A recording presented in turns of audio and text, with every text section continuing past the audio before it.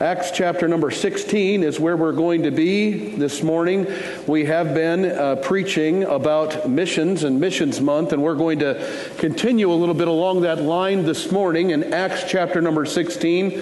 There's a very familiar passage in the Bible that's here. These incidents took place during Paul's second missionary journey. If you go back to Acts chapter number 13, it was the church at Antioch that sent out Paul as a missionary from that church, and he experienced some very difficult things on his first missionary journey. And in spite of the fact that he had great challenge and difficulties in the first missionary journey, he chose to go out on the second missionary journey, and again he faced great opposition and difficulty there. So in Acts chapter number 16, we're going to start our reading in verse number 14. Paul here has traveled to a place called Philippi. In verse number 14, and a certain woman named Lydia, a seller of purple of the city of Thyatira, which worshipped God, heard us, whose heart the Lord opened, that she attended unto the things which were spoken of Paul. And when she was baptized and her household, she besought us, saying, if ye had judged me to be faithful to the Lord, come into my house and abide there. And she constrained us. And it came to pass, as we went to prayer, a certain damsel possessed with a spirit of divination met us, which brought her masters much gain by soothsaying. The same followed Paul and us, and cried, saying, these men are the servants of the Most High God, which show unto us the way of salvation. And this did she many days. But Paul, being grieved, turned and said to the Spirit, I command thee in the name of Jesus Christ to come out of her. And he came out the same hour. And when her masters saw that the hope of their gains was gone, they caught Paul and Silas and drew them into the marketplace unto the rulers, and brought them to the magistrates, saying, these men, being Jews, do exceedingly trouble our city, and teach customs which are not lawful for us to receive, neither to observe, being Romans. And the multitude rose up together against them, and the magistrates rent off their clothes and commanded to beat them.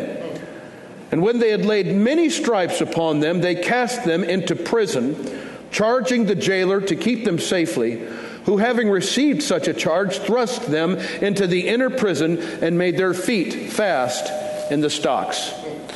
Now we're going to be preaching a message talking about responding to the Macedonian call. All these things took place because Paul responded to the Macedonian call, which we did not read in our text this morning, but was found earlier in this chapter. Let's go to the Lord in a word of prayer, and then we'll get into the message today. Our Father in heaven, we humble ourselves in your presence. And Lord, if there was ever a time when I need you, I need you now. Help me, Lord, as I speak. Help me to not say anything I shouldn't. And Father, I pray as I preach your word that you would draw people to yourself. I pray for the lost and saved alike. For the lost, that they would be saved before it's eternally too late. That they might believe on you before even this hour is over. And for the saved, Lord, I pray that we might take our place in your kingdom. That we might preach and speak of you. That we might witness and tell of you, regardless of what opposition comes our way. We pray and we ask these things in the name of Jesus. Amen. Now this was taking place in this passage of Scripture, all these things that we read this morning, as a result of a vision that had came to the Apostle Paul earlier in the chapter. Notice in verse number 9 of Acts chapter 16, just before verse 9, Paul was talking about, I'm going to go into a certain place. He was thinking he was going to go to certain places, and God prevented him from going there, and he received a vision from the Lord about this Macedonian man in verse 9. And a vision appeared to Paul in the night. There stood a man of Macedonia and prayed him, saying, come over into Macedonia and help us. We need your help. And notice what Paul says in verse 10. And after he had seen the vision, immediately we endeavored to go into Macedonia, assuredly gathering that the Lord had called us for to preach the gospel unto them. This is a mission work of the church. You know, some people have mission work all mixed up. They think mission work is going to feed the hungry, Or they think mission work is just about going and doing medical missions. I want to say this: medical missions and feeding the hungry is a part of missions. But the main part of missions is the preaching of the gospel of the Lord. What good would it do to fill someone's belly if they don't know how to be saved by the grace of God? When Paul said, I'm going to go over there and help them, it wasn't to fill their belly.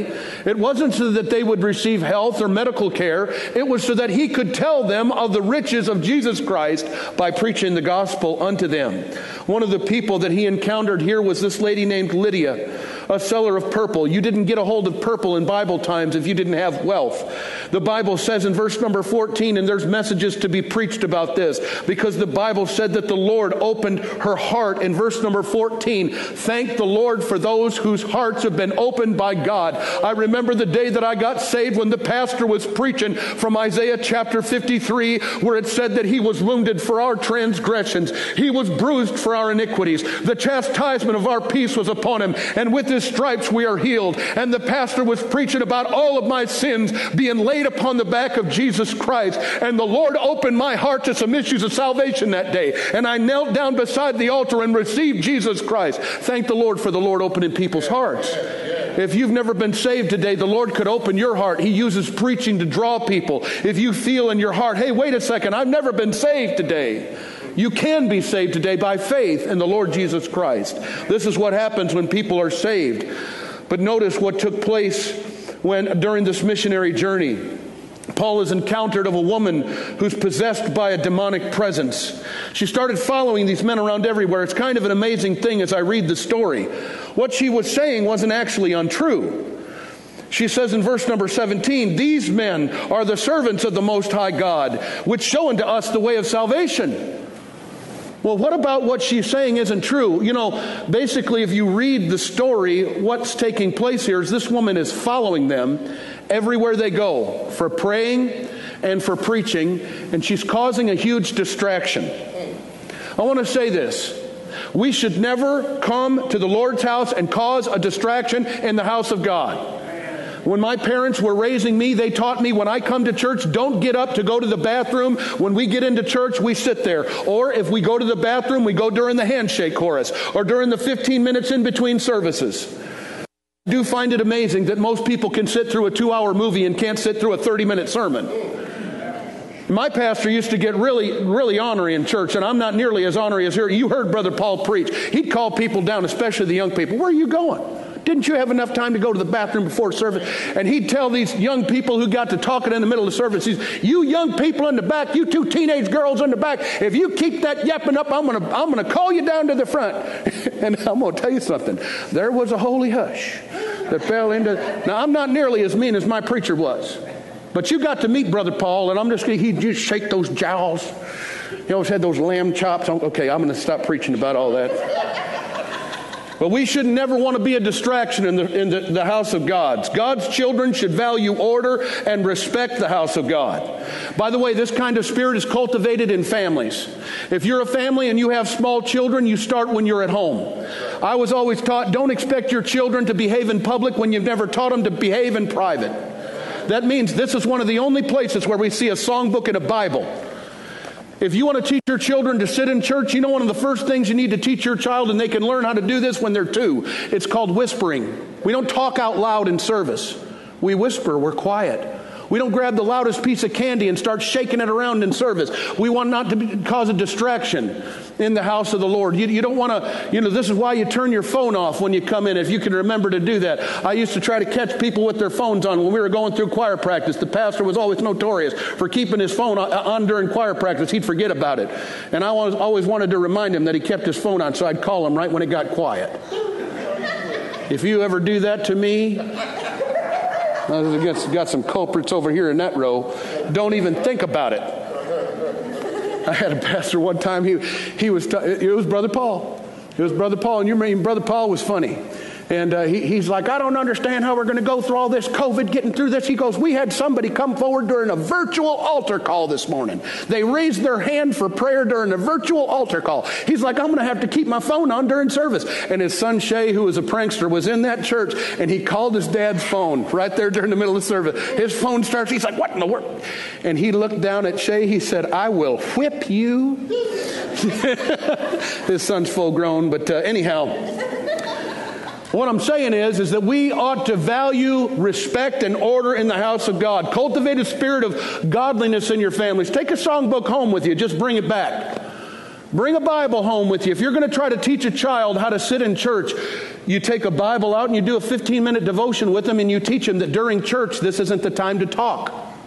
You know, people need to be able to look around and kind of get a clue. You ever met a child, they were in a restaurant, and they just thought the whole world revolved around them, and they didn't get it the way they wanted, so they started hooting and hollering and screaming, and they just made your beautiful dinner at Red Lobster just to go, you know, it went out the window.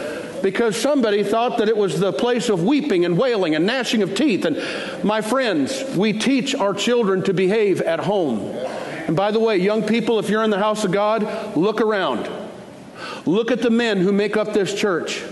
Look at how they behave. You know, we have men in this church that are like Brother Arnold Stowe and like Brother Wayne Hudson when Brother Wayne's here, and Brother C.R. Dominy. These are pillars in this church. You can get a clue by looking at older men and how they behave in church. That's how we ought to be.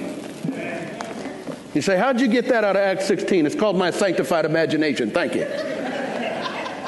Men and women should not desire preeminence when they come to church. You ever met somebody comes to church for the first time in several years, never seen the person before, and they start hooting and hollering amen so loud to where they're taking control of the service?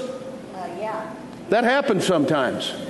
That person doesn't need preeminence. Jesus gets the preeminence in the church. I was in a church one time, and they were singing a song called If It Matters to You, It Matters to the Master. And there was a lady up on in the front, and she got to hooting and hollering and screaming during this song. I couldn't even hear the words to the song. My daughter Grace was with me, and she goes, Dad, what's going on? Well, what was going on was there was somebody in the service who wanted to take preeminence in that service. Jesus gets the preeminence in the Lord's church. Now, there's something wrong with not saying amen, and if you can agree with something, then say amen. But don't try to say amen to where everybody's looking at you, because the church isn't about you, it's about the Lord. So this was similar to what this woman was doing. And Paul had enough. You know, and I want to say this, is, you know, as you talk about this and you read this in Acts chapter number 16, the Bible says that this certain damsel which was possessed with the spirit of divination. This is basically talking about demon possession. And there's certain things I'd like to say about this as we get through this story. Christians, those who believed on the Lord Jesus Christ, cannot be possessed of the devil. They can be oppressed of the devil, but they cannot be possessed of the devil. Only those who are lost can be possessed of the devil. There's an example in Scripture of someone who was possessed by Satan himself. Now, the devil has a lot of imps. The devil has demons that fell, and the Bible speaks about them. About a third of the angels fell with Satan. Those are not progenitors. That means they don't have children. And the Bible says that they're reserved under chains of darkness and that they're going to be punished in the day to come. And if you recognize when the maniac of Gadara came out and the demons began to talk to the Lord, they said, if you come to torment us before the time, the devils know that their day of judgment is coming. But Satan himself entered into a man named Judas Iscariot. You can read about it in the Gospels. A wicked man who spent time with Jesus Christ determined that he was going to sell out Jesus for 30 pieces of silver. I remember I was years ago going to a Detroit Tigers baseball game. I worked for a police department at the time, and they were giving me free tickets to go on down there and to go to the Detroit Tigers baseball game. And there was a guy there by the name of Cecil Fielder. Cecil was he was a burly man. He hit the ball out of Detroit Tigers Stadium one time. I saw it with my own two eyes. It was a great, glorious sight. But Cecil had left the Detroit Tigers and signed with another team.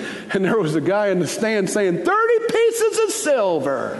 30 pieces of silver. He got up to the plate just teasing Cecil. But anyway, Judas Iscariot, he took 30 pieces of silver for our Jesus, for my Savior, and sold him out. He thought that 30 pieces of silver was going to make him happy. He thought that 30 pieces of silver was going to float his boat. And he deceived, and he planted a kiss on the face of the Savior, who, by the way, was bloody at that time, coming out of the Garden of Gethsemane. His lips touched the very blood of Jesus Christ, but he wasn't saved. And when he recognized, the Bible said that Satan himself entered into Judas Iscariot when this happened. Satan took possession of him, and he did the workings of Satan. You know what the end of Judas Iscariot was? He hung himself, and he died. That's what Satan's plan is for all you young people. He wants to kill all of you. And if you do things Satan's way, this is exactly what takes place. But Judas didn't get any gratification from that 30 pieces of silver. The Bible says he tried to find repentance, and he couldn't find it, and he went into that potter's field, and he hung himself there. Now, I want to say this about the devil. Just like with Judas, Judas wasn't satisfied by selling Jesus out for 30 pieces of silver, and the devil will never satisfy you either. He'll always have you coming back for more. You can go to pleasure, and there's a lot of people who live their lives for pleasure today. This world lies in immorality. Men that are seeking after pleasure, whether it's of somebody of the opposite gender or even somebody of the same gender, they're seeking for pleasure today. Pleasure doesn't satisfy, and it keeps you coming back for more. Alcohol is a great thief, and people run to alcohol for pleasure.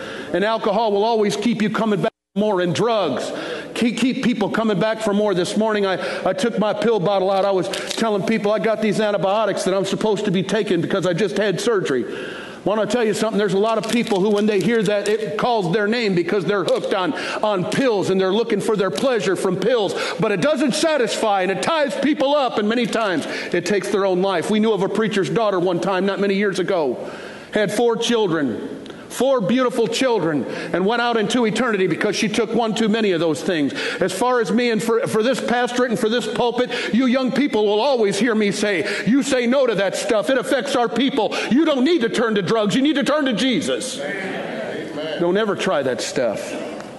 By the way, I hate it. I hate the abuse of pills, and I hate the abuse of drugs because it steals away people's lives. And if you don't think this is relevant preaching, I'm going to tell you something. It affects our congregation. I've known of many people, just like that preacher's daughter. You know, somebody in the church had to take care of those children after she went out into eternity. And thank God for those who stepped up. But you know what happened? Satan had his way in her life. Don't let him have his way in your life.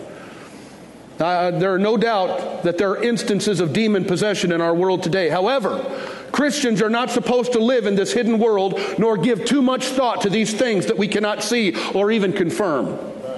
I've met Christians who scared their families and wanted to talk about these things, people that are suffering with demon possession and the like.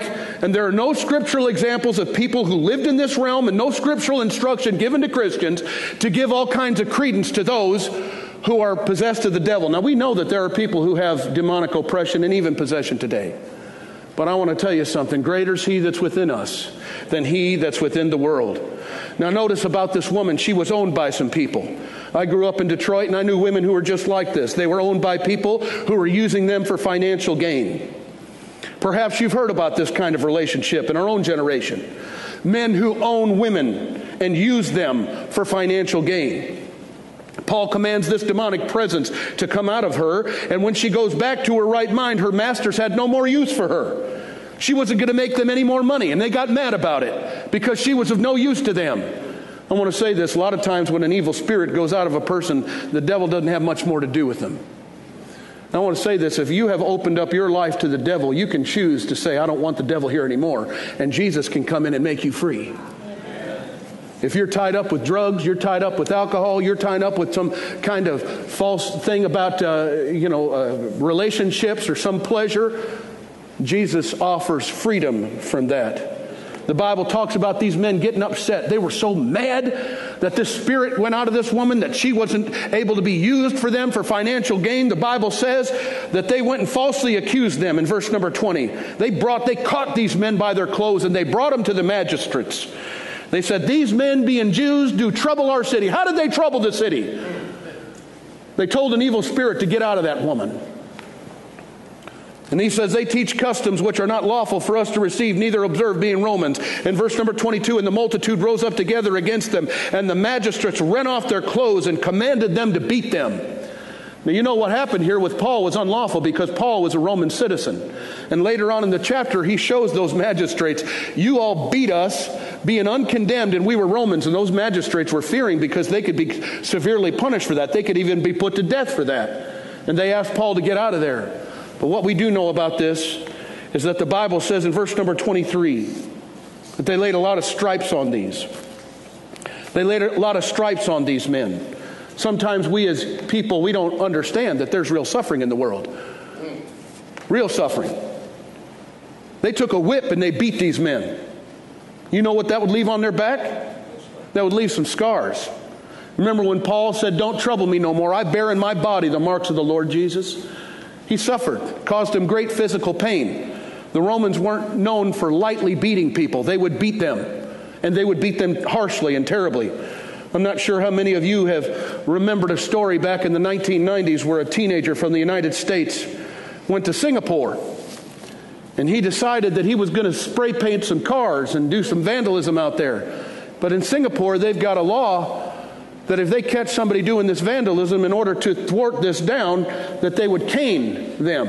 It's called caning. They'd take this ratted cane and they'd bear somebody's back, and they would rap somebody on the back with it several times, and the whole purpose of it is to cause blood to be drawn from their back. I read this from Time magazine. Most cases of petty teenage vandalism end with a slap on the wrist, unless you happen to be in Singapore, which maintains a sparkling standard of cleanliness by meting out draconian punishments to lawbreakers.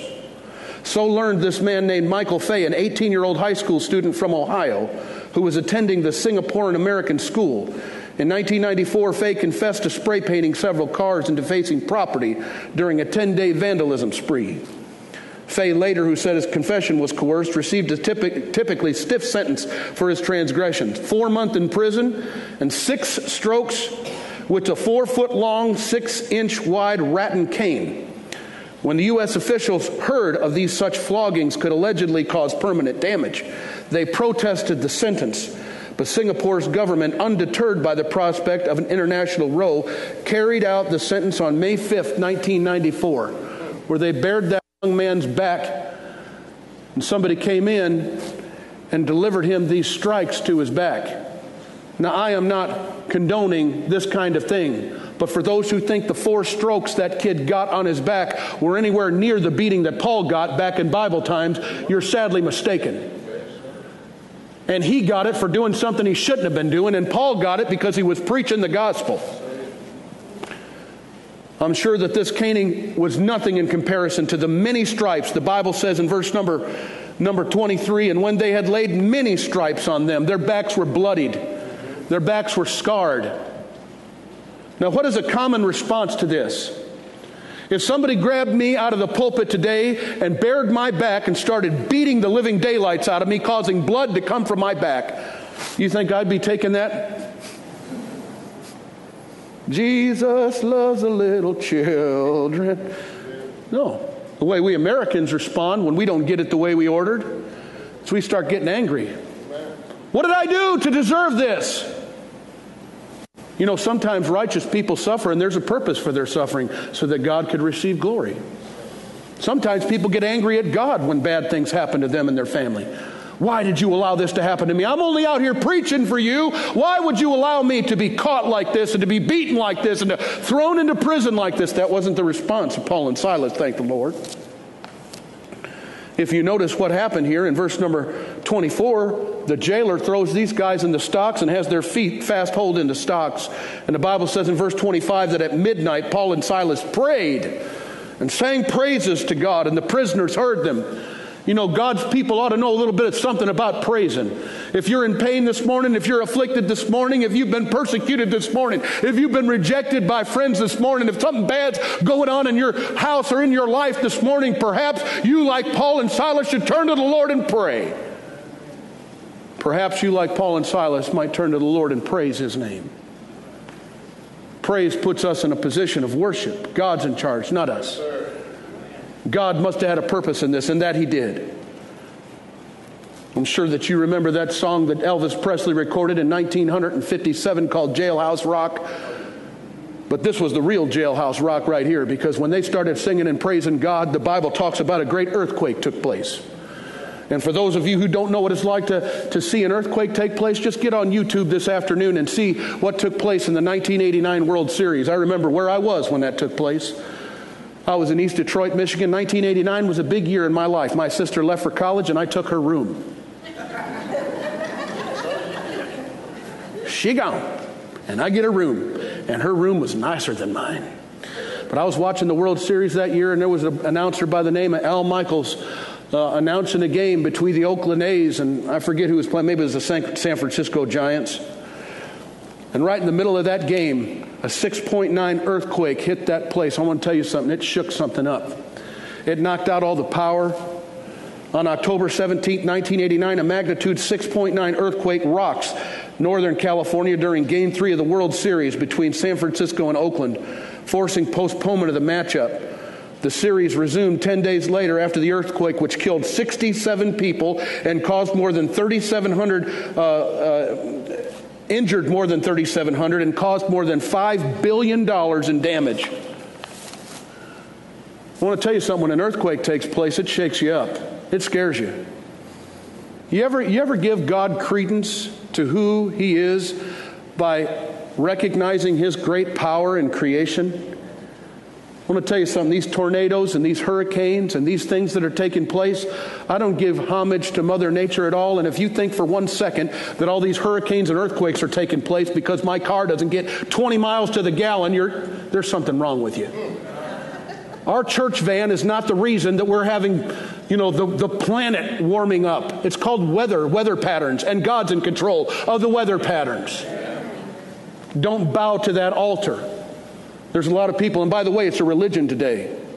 People believe that more than they believe anything else, and I've seen it across the world. I'm not going to take time to run that rabbit trail, but I met people over in Thailand who these women, they weren't going to have any babies because of global warming. I want to say you're going to forego one of God's greatest gifts to the world so that you could bear a child because this issue of plastic on the ocean and global warming.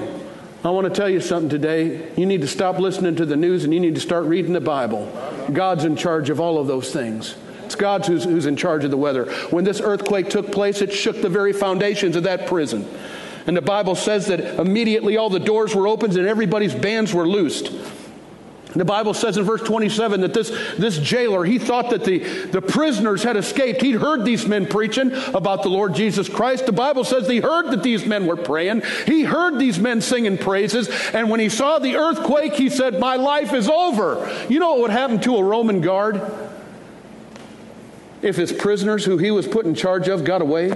He would be put to death in front of his family. And rather than being put to death in front of his family, the Bible said that this man was ready to fall on his sword. He was ready to take his own life because he didn't want to be humiliated in front of his family. But there was a preacher there, thank God. Thank God when he pulled that sword out and he was putting it on the ground and he was about to fall on it. And I want to here to tell you today, if you're thinking about suicide and taking your own life, I want to tell you that comes straight from the devil. The devil's the one who puts that stuff in people's mind, that God does not want you to take your own life. Suicide is terrible. Suicide leaves untold questions to the family members who are left behind. Suicide in many cases, the root of it is selfishness. I want to tell you something. It's never God's plan for you to take your own life. But this man was about to fall on his sword, and thank God for a preacher who said, Don't do that. Do thyself no harm. We are all here. And this guy who was just about to breathe his last breath from falling on that sword, he comes in. The Bible says he gets a light, and he comes in and he asks this question, which should be asked of many people. If you're not saved today, you say, "Hey, what must I do to be saved?" Notice in verse number 30, he came springing for a light. He was trembling. He'd almost taken his own life, and he wasn't ready to meet the Lord. I want to tell you something. If you don't know Jesus as your Savior, you're not ready to meet the Lord. And you need to get saved before it's eternally too late. And he comes with that light, and he said in verse number 30, he's not treating him like a prisoner no more, is he? You know, when the Bible says they thrust him into the innermost prison, they don't treat prisoners very well. They rough them up. They shake them. They throw them. When they put those stocks on, they're not treating them gently. But he comes in and he says, "Sirs, His heart's already begun to change. Sirs, what must I do to be saved? And I want to tell you what they didn't say. They didn't say you got to get baptized. They didn't say that you got to do a whole lot of good works in order to get saved, like some of these other churches are saying. If you submit to our system of religion, they didn't tell him that. This is what they said. They said, believe on the Lord Jesus Christ and thou shalt be saved. Have you ever believed on Jesus Christ? It's through what He did on Calvary. Jesus Christ was crucified for the sins of men.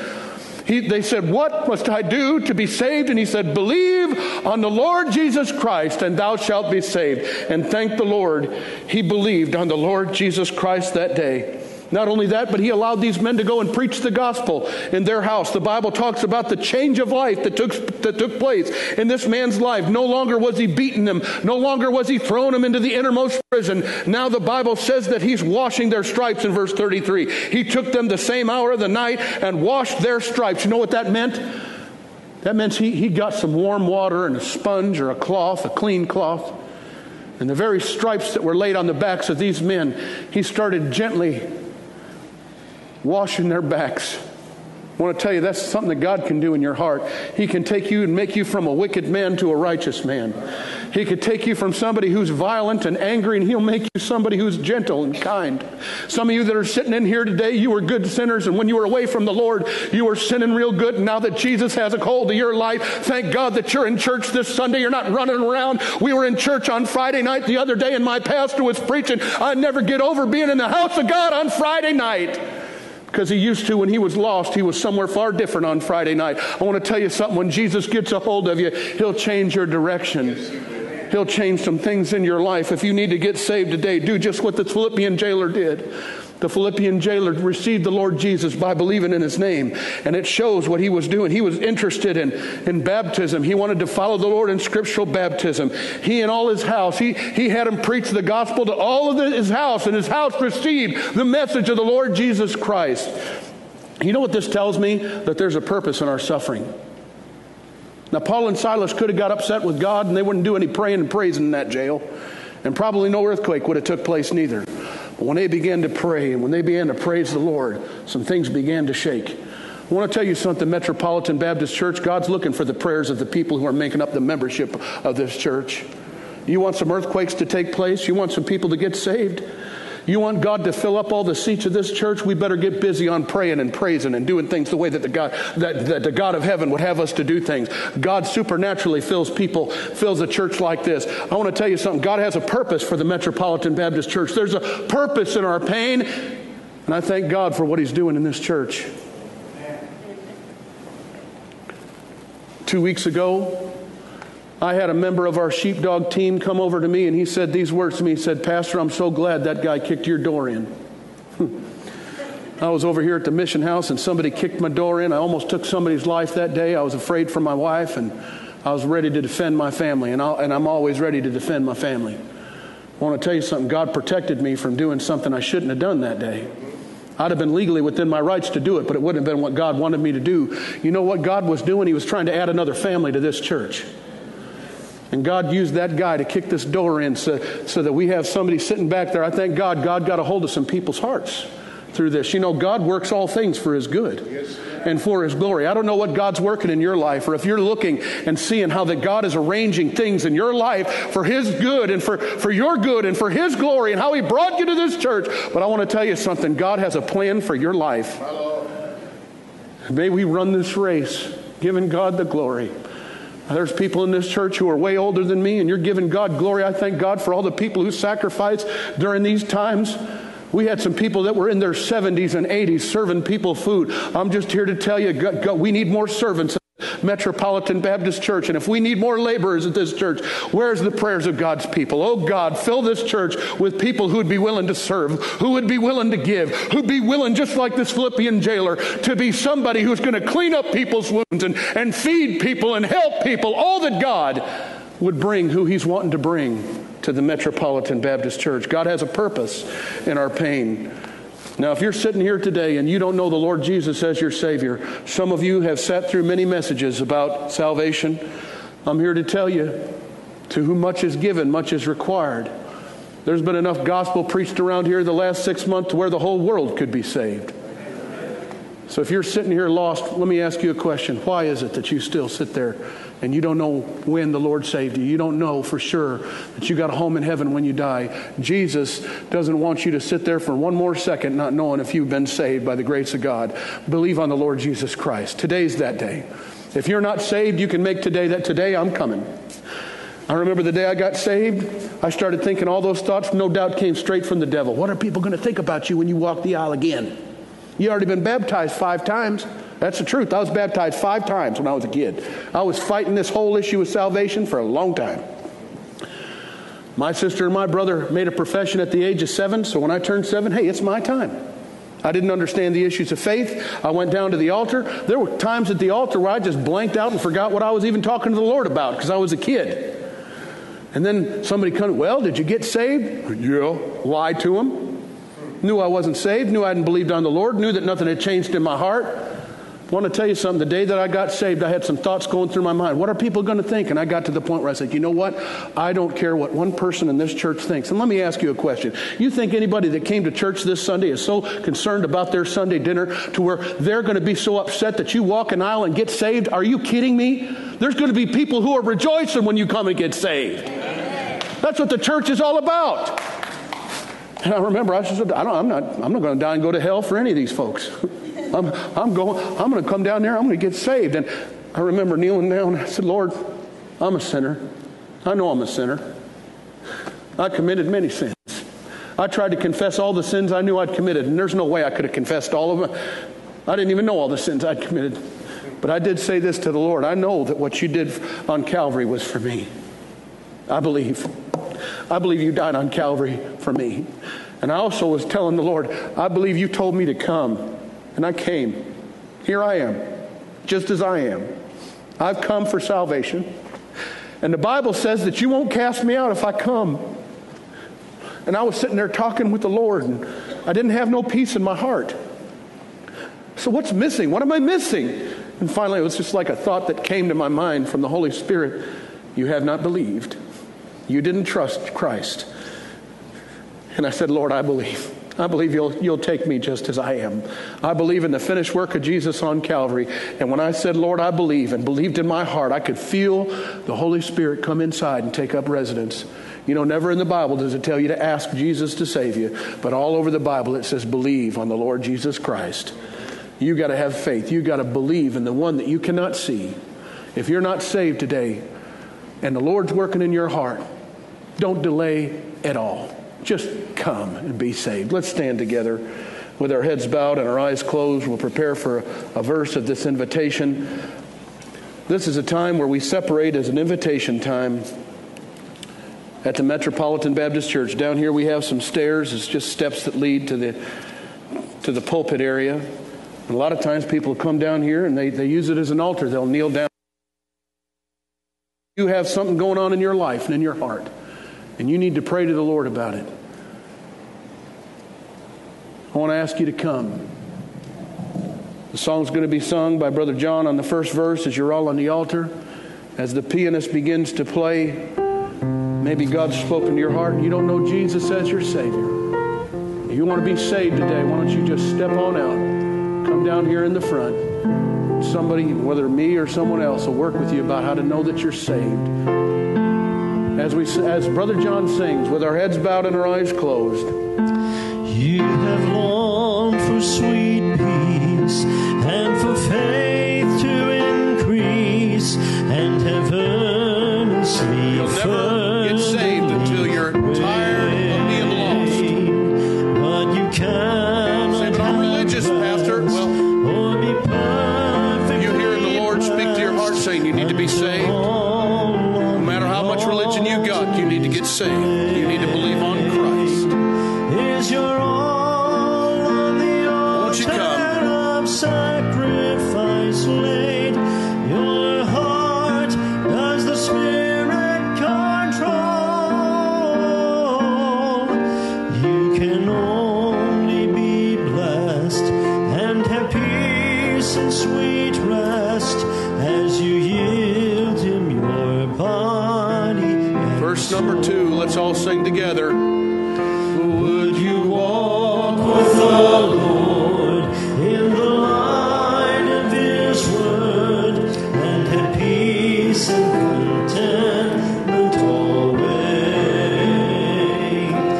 you must do His sweet will to be free from all ill. On the altar you're all you must lay. Is your all on the altar of sacrifice laid? Your heart does the Spirit control. You can only be blessed and have peace and sweet rest as you yield Him your body and soul. Oh, we never can know what the Lord will bestow of the blessings for which we have prayed, till our body and soul He doth fully control, and our all on the altar is laid. Is your all on the altar of sacrifice laid? Your heart God's speaking to your heart. He sure wants you to respond. You can only be blessed and have peace and sweet rest as you yield to your body and soul. And all of God's people said, Amen. Thank the Lord. Thank you for being here in the services today. We pray that you've sensed the Spirit of God. And we certainly felt a liberty today in church to preach the Word of God. And, whenever there's a liberty like that and the Lord is moving in the services, there's an opportunity for you to meditate on what God said to you. Now, I always encourage people to bring 3 books to church. The good book, bring the Bible, bring a notebook so you can write down what God did for you, and bring a checkbook in case you want to bless somebody. But let's say you didn't bring your checkbook. I could care less about that. Won't you write down what God's speaking to you about today? Don't let this opportunity for God to work in your heart pass you by. And I know after services are over, there's dinner, people will eat. Maybe you're going to go watch a ball game or whatever. I pray if God's working on your heart, He doesn't let you rest until you get to that place where you know what God's dealing with you about. That's one of the good things about writing things down about what God's speaking to you about, so that hey, if God's saying something to you through the preaching, He can really work in your life, and you can get to a place of spiritual peace and rest. And we thank the Lord for your kind attention this morning. I thought we had great services, and we're certainly thankful we had visitors here today. And when I say this is not just a cliche. This is not just something that we say because it's what all churches do. We pray for our visitors, and you've honored us by being here today. I come from Detroit, Michigan. God brought me here to Fort Worth, Texas. And every time I see a visitor come to church in this old dark world, I say, thank you, Lord, for doing something for us. There's a lot of churches that visitors just aren't coming. And not only are we seeing visitors, we're seeing more visitors, and we're seeing God add to our number. And during this year, I think we're up to 27 or 28 people who've joined this church since January. In many churches, they'd call that revival. And I just pray that God continue to bring people. If God's working in your life to join this church, if you're from a different church and you're wanting to join up here with us, and please see me after service so we can talk about that. And I pray that God would work greatly in our services. We do pray God's blessings on you and your family. This afternoon, tonight, we're having all of those that were on vacation come back with us. So if you want to see the Flores family and hug their neck, and the Martin family and push them around, no, I'm just playing. If you want to come back tonight, we have 6 p.m. services tonight, and we'd love to see you back here. Don't forget to mark your calendar for all those announcements. We're going to go ahead and we're going to pray and be dismissed, and I'm going to call Brother Earl Kavanaugh, our young adult Sunday school teacher, up to the podium, and he's going to dismiss us in a word of prayer. Very thankful for Brother Earl. God bless you, brother. Let us pray. Dear Heavenly Father, Lord, we thank you for the day. We thank you for the messages as it's gone forth today. And God, utmost desire, Lord, if there be one here this morning that's lost and undone without you, God, that they may come to the foreknowledge of you today, dear Lord. I know as our dear sister sung that song this morning and talking about telling you what the Lord has done for you. I know you've done so much for me, Lord, as I just attempt to surrender my life to you each and every day. God, we pray for those who are not with us, those who are sick, dear Father, that you might touch their bodies, give them healing, Father. We pray for the ones traveling back this afternoon, that you might give them traveling safety.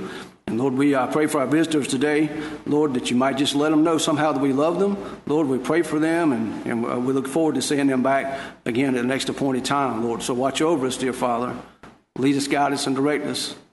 Help us ever to look to you for all of our needs. We ask these things in Jesus' name. Amen.